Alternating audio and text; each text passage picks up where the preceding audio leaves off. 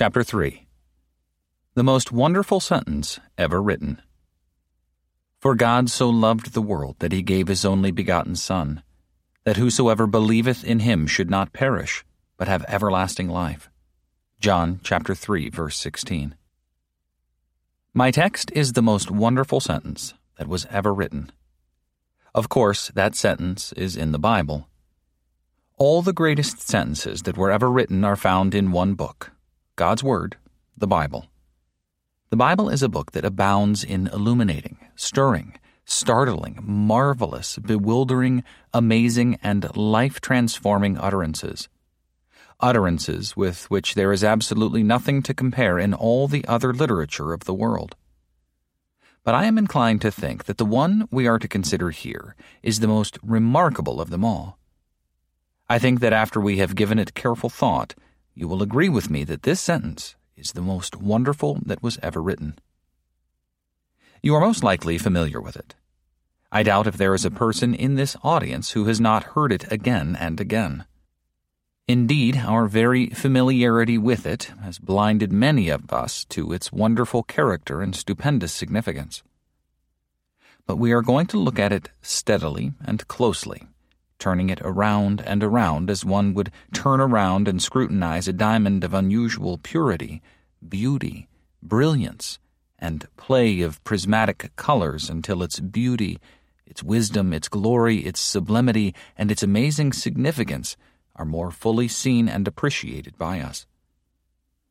The sentence is found in John chapter 3, verse 16. For God so loved the world that he gave his only begotten Son, that whosoever believeth in him should not perish, but have everlasting life. There are whole volumes of incomparably precious truth packed into that one sentence. Indeed, many volumes have been devoted to the exposition of that one verse.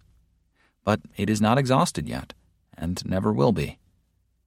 These marvelous words of God never become hackneyed, worn out, or wearisome. We are always beholding new beauty and new glory in them. When all the millions of volumes that men have written in many languages throughout the many centuries of literary history have become obsolete and forgotten, that imperishable sentence shall shine out in its matchless beauty and unequaled glory throughout the endless ages of eternity. Let me repeat it. Scripture.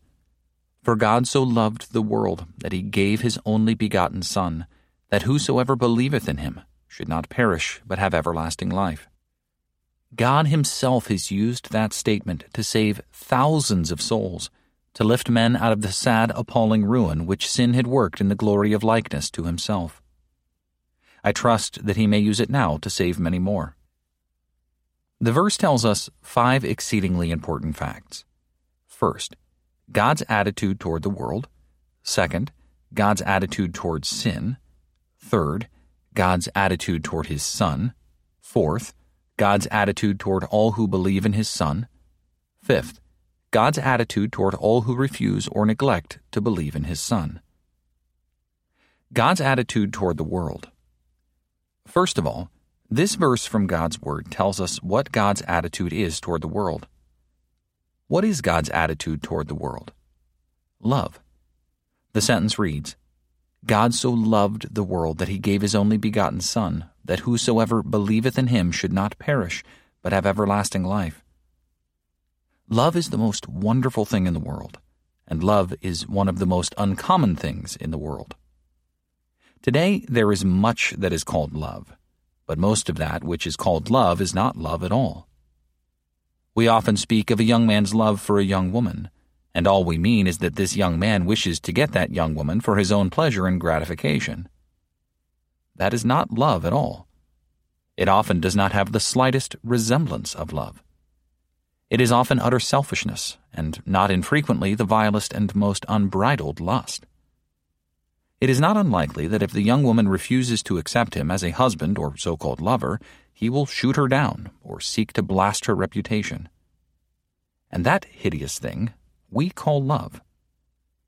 He loved her so much that he killed her. It is as remote from love as anything possibly can be, as remote from love as hell is from heaven. It It is the lowest order of selfishness and the grossest beastliness.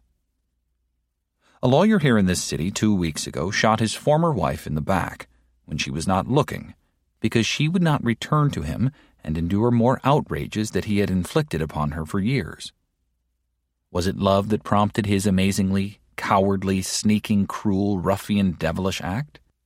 No, it was a passion that would have disgraced the lowest wild beast of the jungle. We speak of one man's love for another. What do we usually mean? Only this. The two men are friendly because in many respects they are congenial and enjoy one another's company.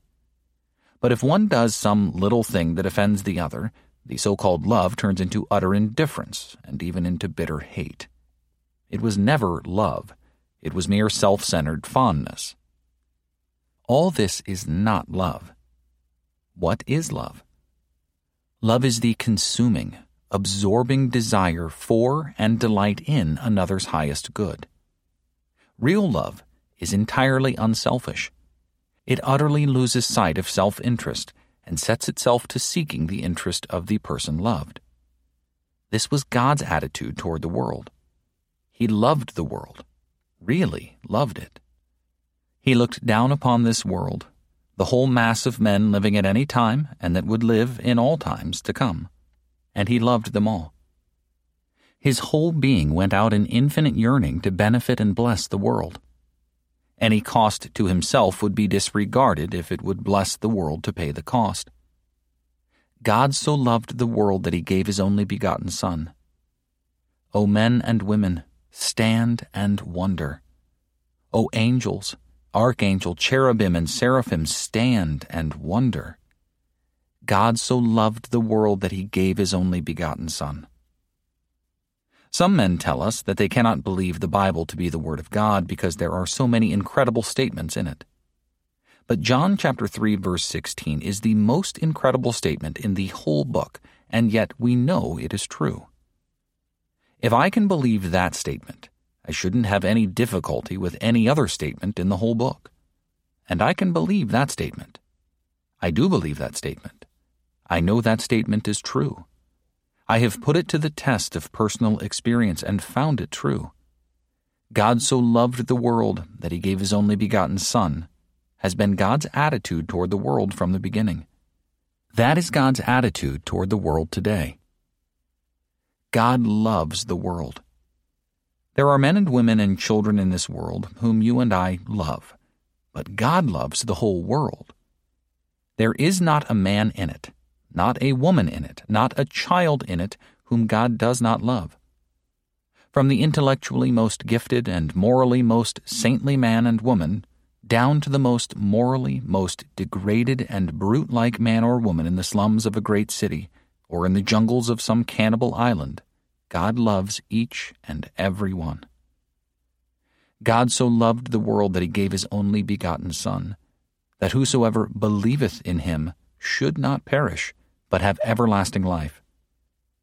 There are hundreds and hundreds of people who gather in this church about whom you care absolutely nothing. You never saw them before. You will never see them again. If you should read in your paper tomorrow morning, John Jones, who was at the Church of the Open Door, stepped in front of a 6th Street car as he was going home from the service and was instantly killed, you would hardly give it a second thought. John Jones is nothing to you.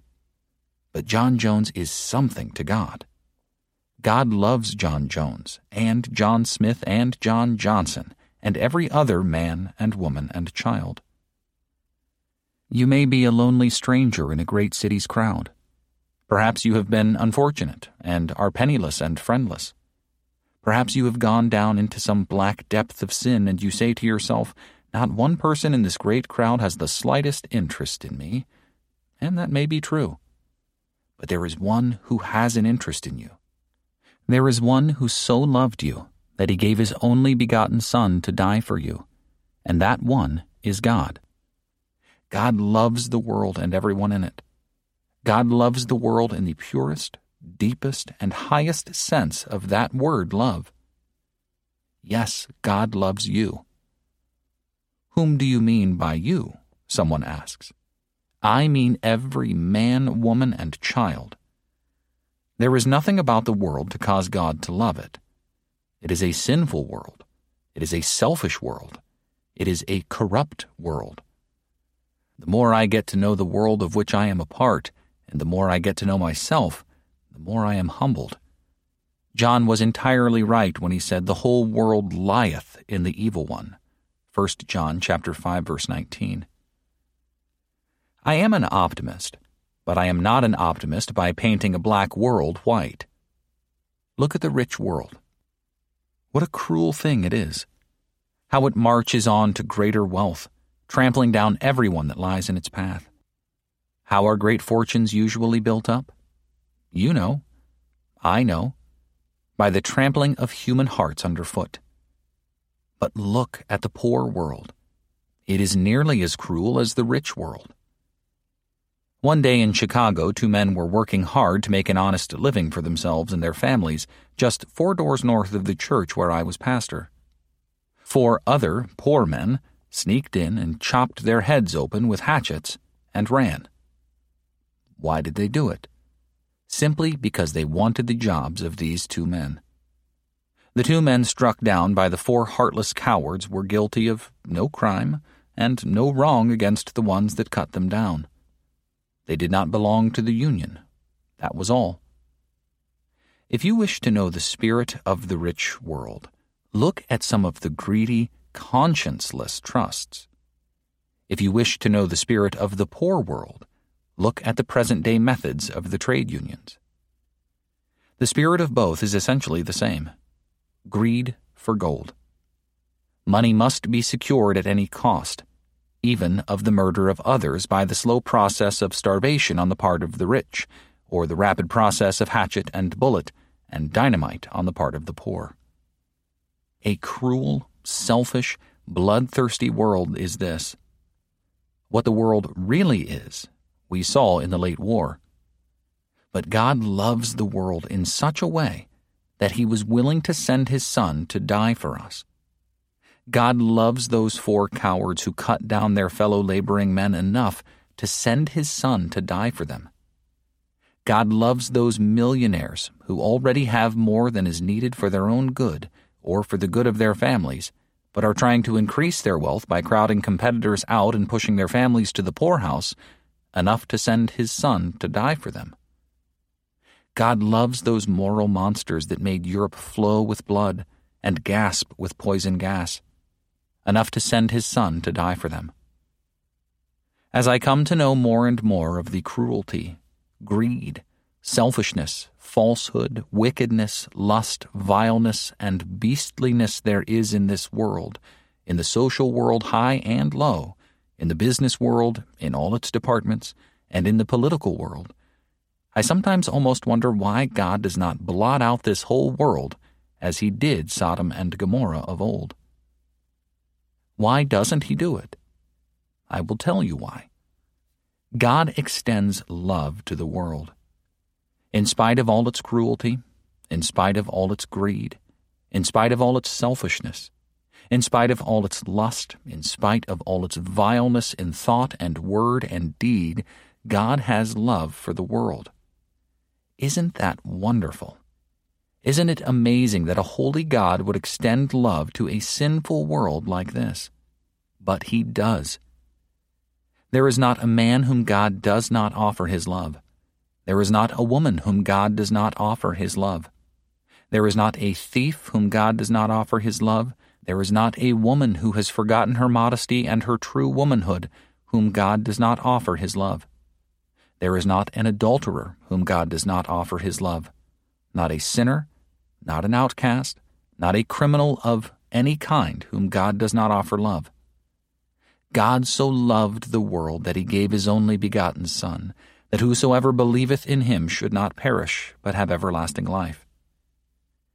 Years ago I said to a woman who was in deep despair because of the depths of iniquity and infamy into which she had fallen, God loves you. Not me, Mr. Torrey. God doesn't love me. I have killed a man, she cried. Yes, I know that, but God loves you. No, not me. I have murdered innocent unborn babes. Yes, I know that. But God loves you. Not me. My heart is as hard as a rock. Yes, but God loves you. Not me. I have prayed to the devil to take away all my convictions, and he has done it. Yes, I know all that. But God loves you. Then I made that woman get down on her knees, and she came to believe in God's love for her, and she found a great peace. I saw her again last month when I was in Chicago. At the close of one of my meetings, she came down to the platform to speak to me with others who crowded around me. She said, "Do you know me?" I replied, "Of course I know you," and called her by name. Her face was covered with smiles. "Oh," she said, "Mr. Torrey, I am still at the old work of winning others to Christ." Some self-righteous skeptics hold up their hands in holy horror and disgust and say, "I don't want to believe in a God who welcomes sinners so vile as that." You miserable Pharisee, you old hypocrite, you are essentially as bad as she once was, and infinitely worse than she now is. But God loves you, even you. God's attitude toward the whole wide world is love. God's attitude towards sin. But what is God's attitude towards sin? Our text tells us that his attitude towards sin is hate. God loves the world with infinite love. God hates sin with infinite hate. How does our text show that? Listen. God so loved the world that he gave his only begotten Son, that whosoever believeth in him should not perish, but have everlasting life. How does that show that God hates sin? In this way. If God had not hated sin, he could have saved the world that he loved without an atonement. Without the atonement that cost him so much, the death and agony of his only begotten Son, who died as an atoning sacrifice on the cross. But because God was holy and therefore hated sin, hated it with infinite hatred, his hatred of sin had to manifest itself either in the punishment of the sinner and the banishment of the sinner forever from himself and from life and hope, or in some other way. But God's love would not permit the just punishment of the sinner. So God, in the person of his Son, took the penalty of sin upon himself, and thus saved the world he loved. Scripture, "All we like sheep have gone astray. We have turned every one to his own way, and Jehovah hath made to strike on him the iniquity of us all." Isaiah chapter 53, verse 6, exactly translated from the Hebrew. In this way God made possible eternal life for every sinner who would accept the salvation that he purchased for them by the atoning death of his only begotten Son. The cross of Christ declares two things. First, God's infinite love of the world. Second, God's infinite hatred of sin. O wicked man, do not assume that because God loves you, he will wink at your sin. Not for one moment. He hates your sin. He hates your greed. He hates your selfishness. He hates your cruelty. He hates your dishonesty. He hates your lying. He hates your drunkenness. He hates your impure imagination. He hates your moral uncleanness. He hates your beastliness. He hates every sin, great and small, of which you are guilty.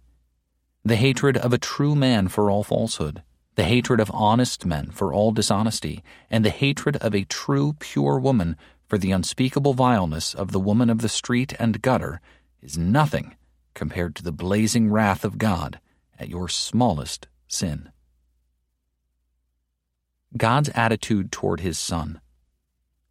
This wonderful verse also tells of God's attitude toward his Son. What is God's attitude toward his Son? Listen. God so loved the world that he gave his only begotten Son. God's attitude toward his Son, his only begotten Son, is infinite love. The Lord Jesus is the only Son of God. We become sons of God through our faith in him, but he is the only Son of God by eternal and inherent right.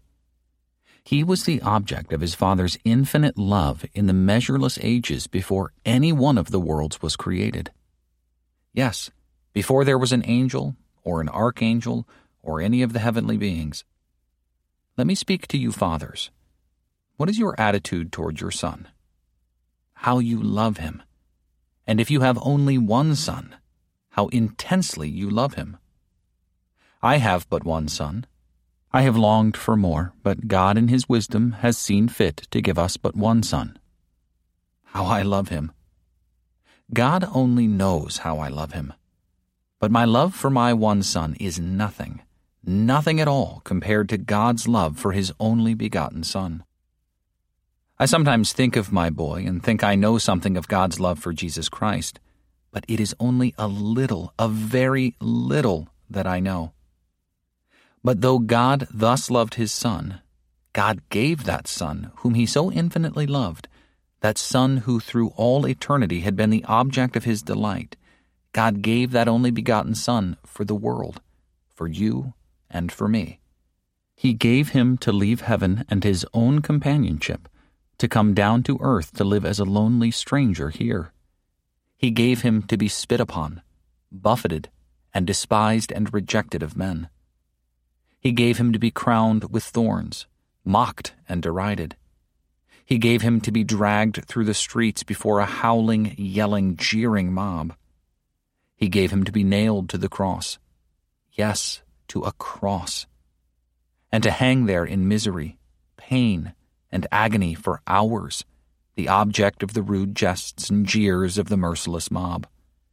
He gave him to die of a broken heart, a heart broken by the reproach of the men he loved, Psalm 69, verse 20, and by grief over man's sins, which he had taken upon himself.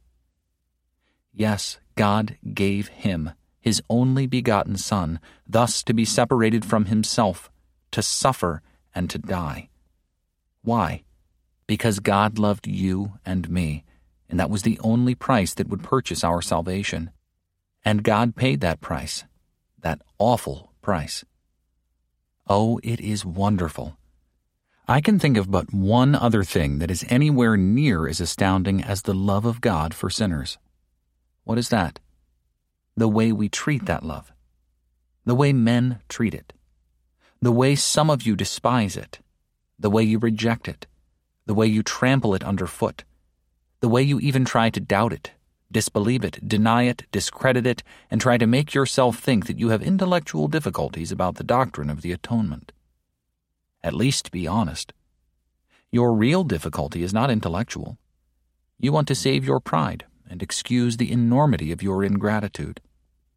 And to do that, you do not hesitate at the gross sin of even denying the Lord that bought you by his atoning agony and death. 2 Peter chapter 2, verse 1. Oh, be honest with the wondrous love of God, even if you are determined to spurn it. Your pretended theological difficulties with the atonement that Jesus Christ made upon the cross are simply your dishonest attempts to excuse your abominable ingratitude and damnable rejection of infinite love. Bear with me for talking so plainly about your sin. I do it in love for you. You may not be willing to admit that today, but you will have to admit it in that day when you stand in the light of the great white throne where all lies and pretexts and deceptions and hypocrisies will be burned up. God's attitude toward believers in Christ. Let us look at another thing. What our sentence teaches about God's attitude toward believers in the Lord Jesus Christ. What is God's attitude toward all who believe in Jesus Christ? It can be put in a few words. God's attitude toward all believers in Jesus Christ is to give them eternal life. God so loved the world that he gave his only begotten Son, that whosoever believeth in him should not perish, but have everlasting life. The death of Jesus Christ has opened for all who believe in him a way of pardon, and made it possible for a holy God to forgive sin and to give eternal life to the vilest sinner if only he will believe on Jesus Christ. The wages of sin is death, and these wages must be paid. But Jesus Christ paid the price, So life and not death is possible for you and me. The free gift of God is eternal life in Christ Jesus our Lord. Romans chapter 6, verse 23. Whosoever believes on Jesus Christ, whom God gave to die for him, can have eternal life. Yes, he does have eternal life. Anyone can have eternal life. There is but one condition. Just believe on Jesus Christ. You ought to do it anyhow, even if there were nothing to be gained by your believing on him. You owe it to Jesus Christ to believe on him. He is infinitely worthy of your faith. But there is something to be gained by believing on him, something of infinite worth: eternal life. Do you desire eternal life? You can have it. Anyone can have it, no matter what his past may have been. God so loved the world that he gave his only begotten Son, that whosoever believeth in him should not perish but have everlasting life. Oh, if I offered you great honor, it would be nothing compared with this. If I offered you enormous wealth, it would be nothing compared with this. If I offered you exemption from all sickness and pain, it would be nothing compared with this.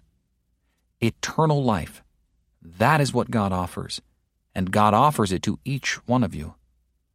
Oh, and how it makes the heart swell and throb with hope and joy and rapture, eternal life. God's attitude toward those who will not believe in Jesus Christ. There is just one thing left to mention, and that is God's attitude toward all those who will not believe on Jesus Christ. What is it? Listen. For God so loved the world, that he gave his only begotten Son, that whosoever believeth on him should not perish, but have everlasting life. God's attitude toward those who will not believe on Jesus Christ, those who prefer sin and vanity and pride to the glorious Son of God, is simply this: God, with great grief and reluctance, withdraws from them the infinite gift he has purchased at so great a cost, and which they will not accept. God leaves them to perish. There is no hope for any man who rejects God's gift of eternal life, obtained by simply believing in his only begotten Son. God has exhausted all the possibilities of a saving love and power in Jesus Christ's atonement on the cross of Calvary. Reject him, neglect to accept him, and you must eternally perish. God's attitude toward the world is infinite love. God's attitude toward sin is infinite hatred. God's attitude toward his Son is unutterable love. But he gave that Son up to die for you and me. God's attitude toward the believer is to give him eternal life regardless of what his past has been. God's attitude toward those who will not believe is to leave them to the hell they so madly choose. Men and women, what will you choose today? Life or death? Some of you will decide that question in a few minutes. Decide it for all eternity. God help you to decide it right. One night, years ago in Minneapolis, I knelt in prayer beside a young woman who was having an awful struggle. A fearful battle was going on in her soul between the forces of light and the forces of darkness. She heard God calling her to accept his love and to accept the eternal life that his love had purchased by the atoning death of his own Son. But she heard other voices too, voices of the world, and the voice of Satan himself luring her to turn her back on Jesus Christ and choose the world. It was awful to watch the battle, and my heart ached as I watched, and I kept crying to God that the Holy Spirit might gain the victory. Now and then I spoke to her. Finally, I took out my watch and said, "This battle cannot last much longer. Continue to resist the Holy Spirit, as you are resisting him now, and you will seal your doom. I believe if you do not yield to God in the next 10 minutes, you will never yield, but will be lost forever." Then I prayed, but said nothing more to her, but now and again looked at my watch. The fight went on. Which way would she decide? Before the 10 minutes were up, she yielded to God. There is a similar battle going on in the hearts of some who are listening to these words. Some of you have been brought to realize the wondrous love of God for you as you have never realized it before. Some of you have been brought to see that eternal life is possible for you today if you will only choose Christ. But the power of the world and of sin and of Satan is strong upon you. The world, sin, and above all, Satan, will not let you go without making a mighty effort to keep you in his power, to blind you and forever destroy your soul. Men and women who do not know Christ, each and every one of you, look, look, look. Look once more at the cross of Christ. See him hanging there in awful agony, paying the penalty for your sin. And as you look, listen once more to the precious words of the most wonderful sentence that was ever written. God so loved the world that he gave his only begotten Son, that whosoever believeth in him should not perish, but have everlasting life. What will you do with that love today? Will you yield to it, believe in the Savior, and obtain eternal life? Or will you trample that wondrous love of God underfoot and say again, as you have often said, I will not accept Christ, and go out to perish eternally? One night many years ago, I was preaching the first sermon I ever preached in the city of Chicago. It was some years before I went there to live. I was at the First International Convention of Christian Workers. The morning the convention opened, I entered a little late, and the nominating committee was just bringing in its report. And to my amazement, I heard them announce my name as nominated for chairman of the convention and president of the International Christian Workers Association. I was not yet 30 years old, and there were many workers there who knew far more about aggressive methods of Christian work than I had ever learned. However, there was nothing to do but to accept the position, and during the days of that wonderful convention, I occupied the chairman's seat. The convention was held in the old First Methodist Church in the heart of the city at the corner of Washington and Clark Street. When Sunday came, of course, the church held its own services, but I was invited to preach at the evening service. There had been much prayer, and the Spirit of God was present in great power. When I gave out the invitation, many rose to say that they would accept Jesus Christ as their Savior, and then came down to the altar. Among those who had risen, I noticed a beautifully dressed lady near the front, an intelligent-looking woman. But I noticed also that she did not come to the altar with the others. While the altar service was in progress, I stepped down and urged her to come to the front, but she refused. On Monday night, at the regular session of the convention, I saw her come in and take a seat just a few rows from the back of the building. When the meeting was drawing to a close, I called Mayor Howland of Toronto, who was vice president of the convention, to the chair and slipped down to the back of the church in order to speak with this lady before she got out of the building. The moment the benediction was pronounced, I hurried to her side and asked if she would remain for a few moments. As the others passed by, she sat down, and I took a seat beside her and urged her to an immediate and wholehearted acceptance of Jesus Christ. "Let me tell you my story," she replied. "I have attended a Sunday school in this city ever since I was a little girl. I scarcely missed a Sunday." She told me which Sunday school it was, one of the aristocratic Sunday schools on the north side. "But," she continued, "though I have been going to Sunday school all these years, do you know that you are the first person in all my life that ever spoke to me personally about my accepting Christ?" Then she went on to tell me the story of her life. She was unusually well educated, occupying a high position of responsibility, but the story that she told me of her career was so shameless that I was amazed that a woman of sense, to say nothing of character, would dream of telling such a story to a man. Then she hurried on and told me how she had spent the preceding Easter Sunday. It was a story I could not repeat. Having finished, she said with a mocking laugh, "Funny way to spend Easter, wasn't it?" I was astounded and shocked. I did not attempt to say anything in reply. I did not wish to. I simply opened my Bible to John chapter 3, verse 16, handed it to her, and asked her to read it. It was a small Bible, and she had to hold it close to her face to see the words. She began to read with a smile on her lips. "For God so loved the world." The smile vanished. She read on. That he gave his only begotten Son. She choked and broke down. The tears literally poured from her eyes on the page of the Bible and on the beautiful silk robe she wore. The love of God had conquered that sinful, hardened, trifling, seemingly shameless heart. Oh, friend, I wish that his love might break your heart, break down your hardness, unbelief, worldliness, and resistance to God and his love.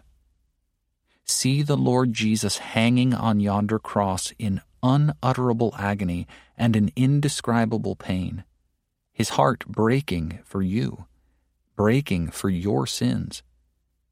Hear again this most wonderful sentence that was ever written. For God so loved the world, that he gave his only begotten Son, that whosoever believeth in him should not perish, but have everlasting life.